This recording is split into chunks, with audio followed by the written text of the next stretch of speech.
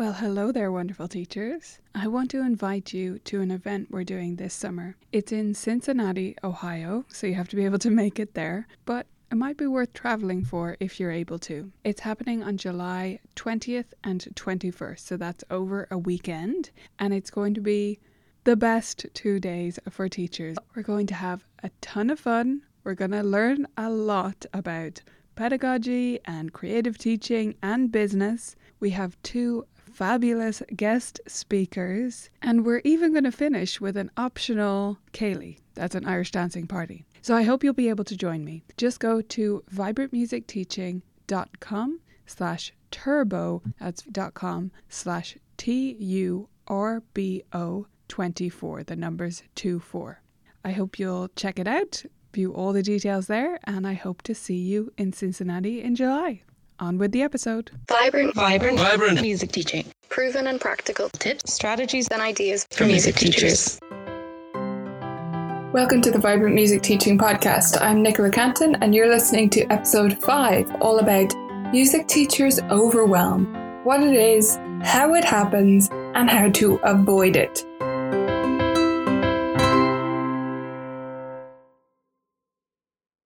Well, hello there, lovely teachers. Is your head swimming with all the possibilities and the things that you could be doing with your teaching? Do you never feel good enough? Well, I'm here to help. I know how overwhelmed teachers can get and how easy it is to feel like you're just not enough. You're not trying enough new ideas. You're not being creative enough. You're not doing this. You're not doing that. Teachers get so overwhelmed, especially, I think, private music teachers, because they're in their own little bubble. And within their little bubble, they're on their phone or on their computer, scrolling through blogs and Facebook and Pinterest and seeing all of these ideas. And I know I'm part of the problem here, right? Colourful Keys has been going for 4 or 5 years now. So there's a lot of stuff on there. My blog is full with tons of ideas, and tons of other blogs are out there as well doing the same thing, and your Pinterest, and not to mention the ideas that you could be taking from music classroom teachers or anyone else. So there's a lot, right?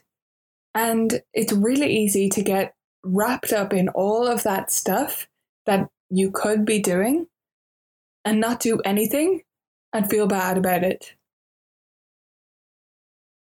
Within our little bubbles, we end up comparing ourselves to others. And it's fine to want to do better. It's fine to want to improve. There's nothing wrong with that. But pure comparison against other teachers gets us nowhere. It only makes us feel inadequate. I know, I felt like that, but you can't do everything, and those teachers aren't doing everything either. So I want to give you 4 ways to avoid this horrible overwhelm and hopefully make you feel more confident as a teacher.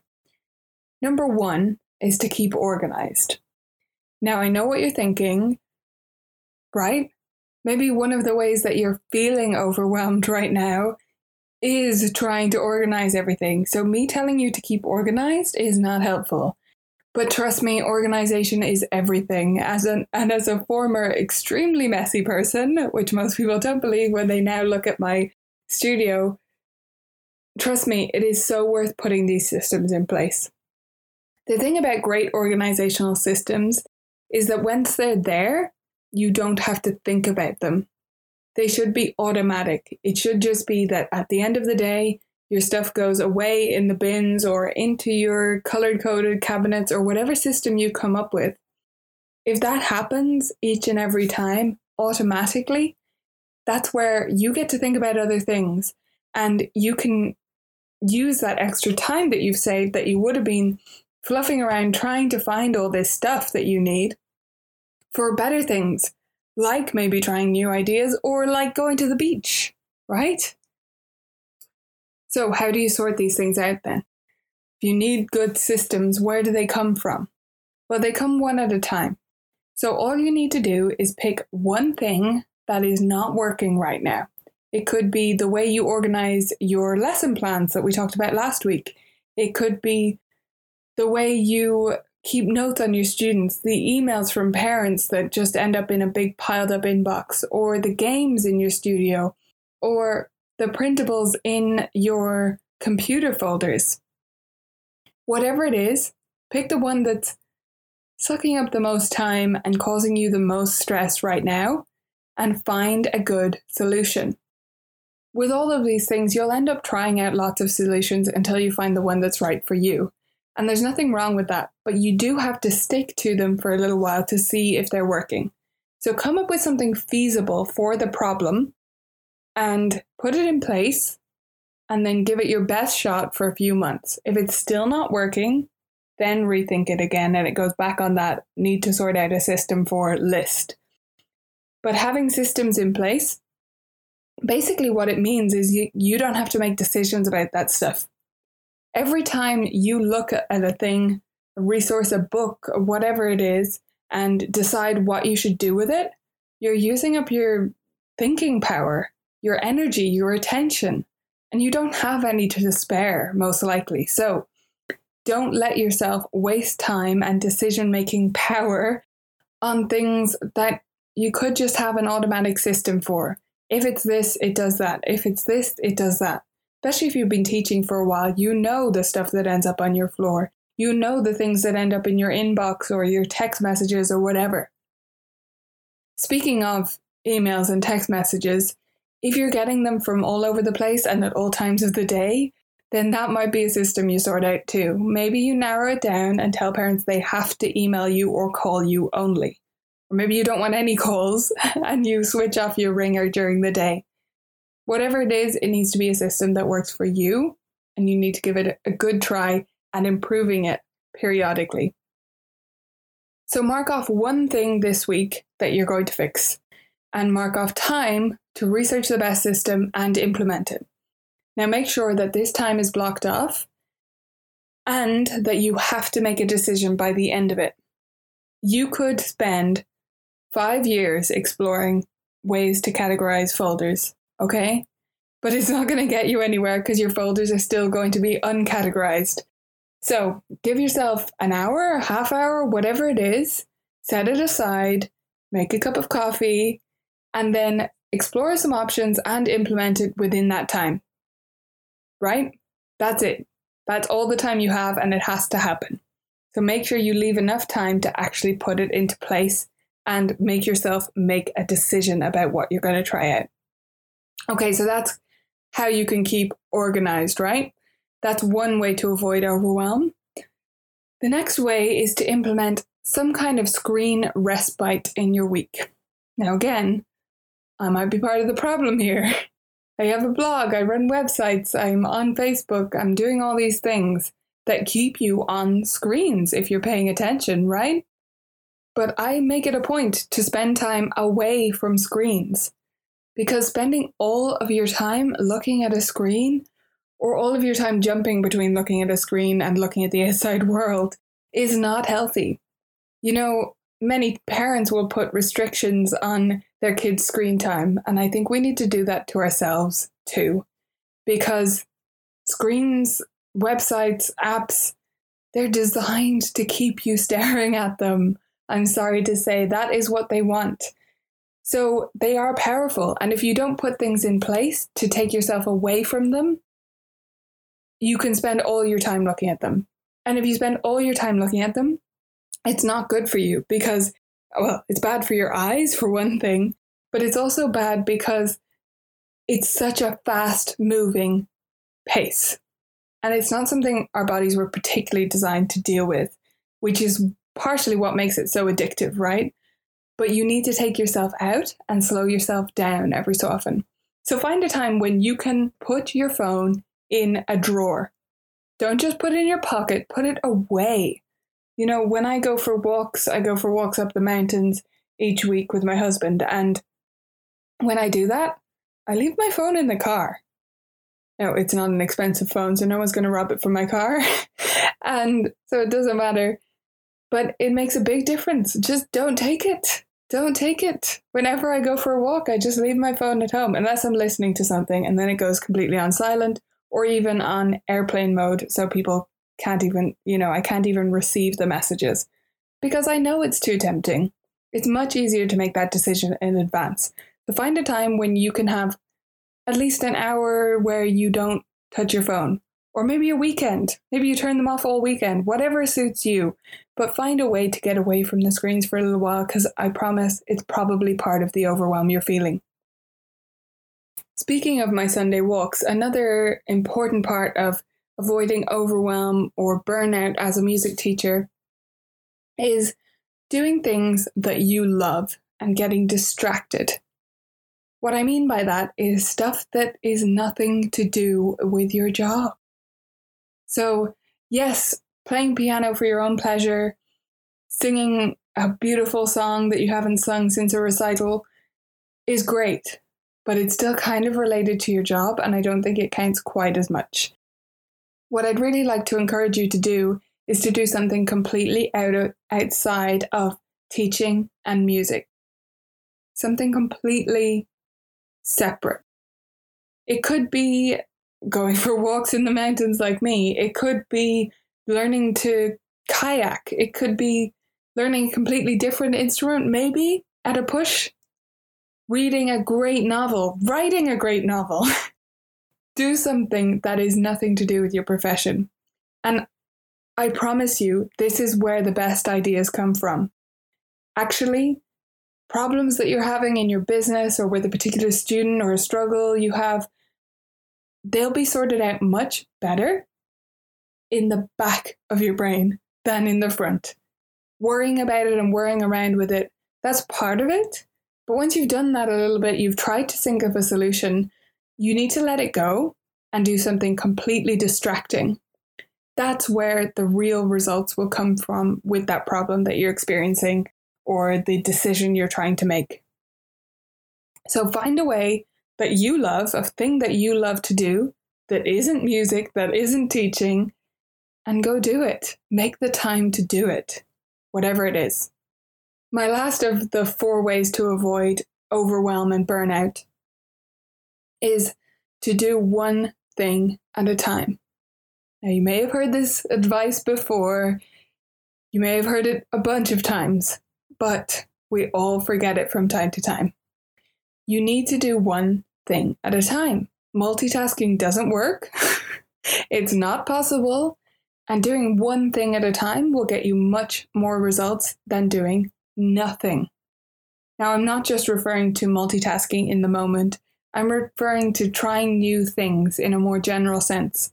Do one thing at a time. If you have a whole Pinterest board of ideas that you want to try out in your teaching and you still haven't, pick one today, try it with a student, try it with another student, and then come back when you're ready for more. Because collecting ideas doesn't do anything. Ideas are great, they're wonderful, but action is better. So do one thing this week or this month or this quarter or this year. Narrow it down so that it's actually doable and you really take action on something. The ideas are not going anywhere. We all have this feeling of FOMO, right? Fear of missing out when it comes to blogs and all of these things. It feels like if we don't grab it now, if we don't take it now, it's going to go away. But it's not. Try to switch your mind to an idea of abundance, because there really is an abundance of ideas. There's so much stuff. And you don't need to try it all today. You need to try one thing that's important to you and your students this week so that you can move forward. You know, I mentioned this to a lot of new Vibrant Music teaching members when they join the site. The temptation is to go to the library and try to print everything and laminate it all and have it all stored in a library. And while they're welcome to do that, all members are welcome to print as much as they like, it doesn't achieve the best results. The best results are actually achieved when members go in, pick one game to try, and don't actually come back until they've tried it. They'll try it out with a student, they'll see some success, and they'll come back. And then maybe when they come back, they dive into some training or watch a teaching video to see more about that game, or pick out another game and try that. It's all about taking action because nothing happens if you don't. And when you take action, you feel better about those ideas that you're seeing because you know you're doing something and that what you're doing is valuable and valid. And the other ideas, they'll be there if you want them. So I have 3 questions that you can ask yourself to finish off today. And this is if you're looking at an idea and you're wondering, should I prioritize this? Should I make this part of my to-do list? Should I put it in the calendar? Should I print it out? Should I grab it? And that is this worth my time, energy, and money? Can I do this in a way that is faster, easier, or cheaper? Will this really improve things for me or make my students' educational experience better? So if it is not really worth your time, energy, or money, then don't do it. If you can do it in a way that is faster, easier, or cheaper, don't do it this way. And if you don't see it making a big difference in your studio, then just move on. Scroll on by, as we like to say, and come back again later if you feel like you really need it. Chances are, if something seems like a good idea and you're not quite sure, then if you just leave it, it'll resurface, it'll come back to you if it was really important. It's like what people say about when you forget something, right? You forget what you were going to say and they say, my mum always says this, oh, if it's important, you'll think of it. I don't know how true that is, but I think it's true of teaching ideas. If it's important that you try it, you will get an opportunity to try it. So don't stress about it if it doesn't seem like the most important thing to do right now. If there's one thing I want you to take away from this podcast, it is to do one thing. That is the most important message. Do one thing at a time. Emphasis on do. Do that one thing, then try the next thing. That honestly is how you make change in your studio and improve as a teacher. You can find the show notes for today's episode at vibrantmusicteaching.com/5. That's the number 5. And if transfer students are one of the things that has you stressed out and overwhelmed, I totally get it. And there's a lot of stuff coming up in the next few weeks that will be useful to you. There's actually a new training that's already been released in the VMT site, so members can access that now under videos and then courses, all about how I deal with transfer students and what I do in the first few lessons and going forward to get them off to the best possible start in my studio. There's a webinar available to everyone on the 7th, so you can sign up for that now and get more information about it at vibrantmusicteaching.com/transfer. So hop on over there and sign up for it. It's going to be a great presentation and discussion about transfer students and what we can do to make their journey in your studio more successful. And next week on the podcast is about transfer students as well. So I'm going to talk to you about how I deal with transfer students and what I have found has worked over the years. I'll catch you then. Bye for now. You can become a Vibrant Music Teaching member today at vmt.ninja, where you can access the full courses, including the recent Transfer Student and Tiny Finger Takeoff and the Practice Pro course that were released previously. You can access the full library of games and creative activities and ideas, as well as regular trainings and live calls with me.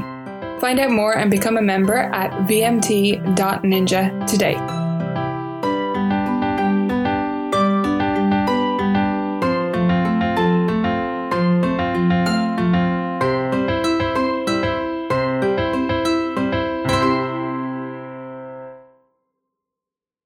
Thanks for listening to this episode of the Vibrant Music Teaching podcast. I hope you loved it, and I wanted to pop on here one more time to remind you about our event. It's happening in Cincinnati this July, and you can get all the details at vibrantmusicteaching.com/turbo. See you there.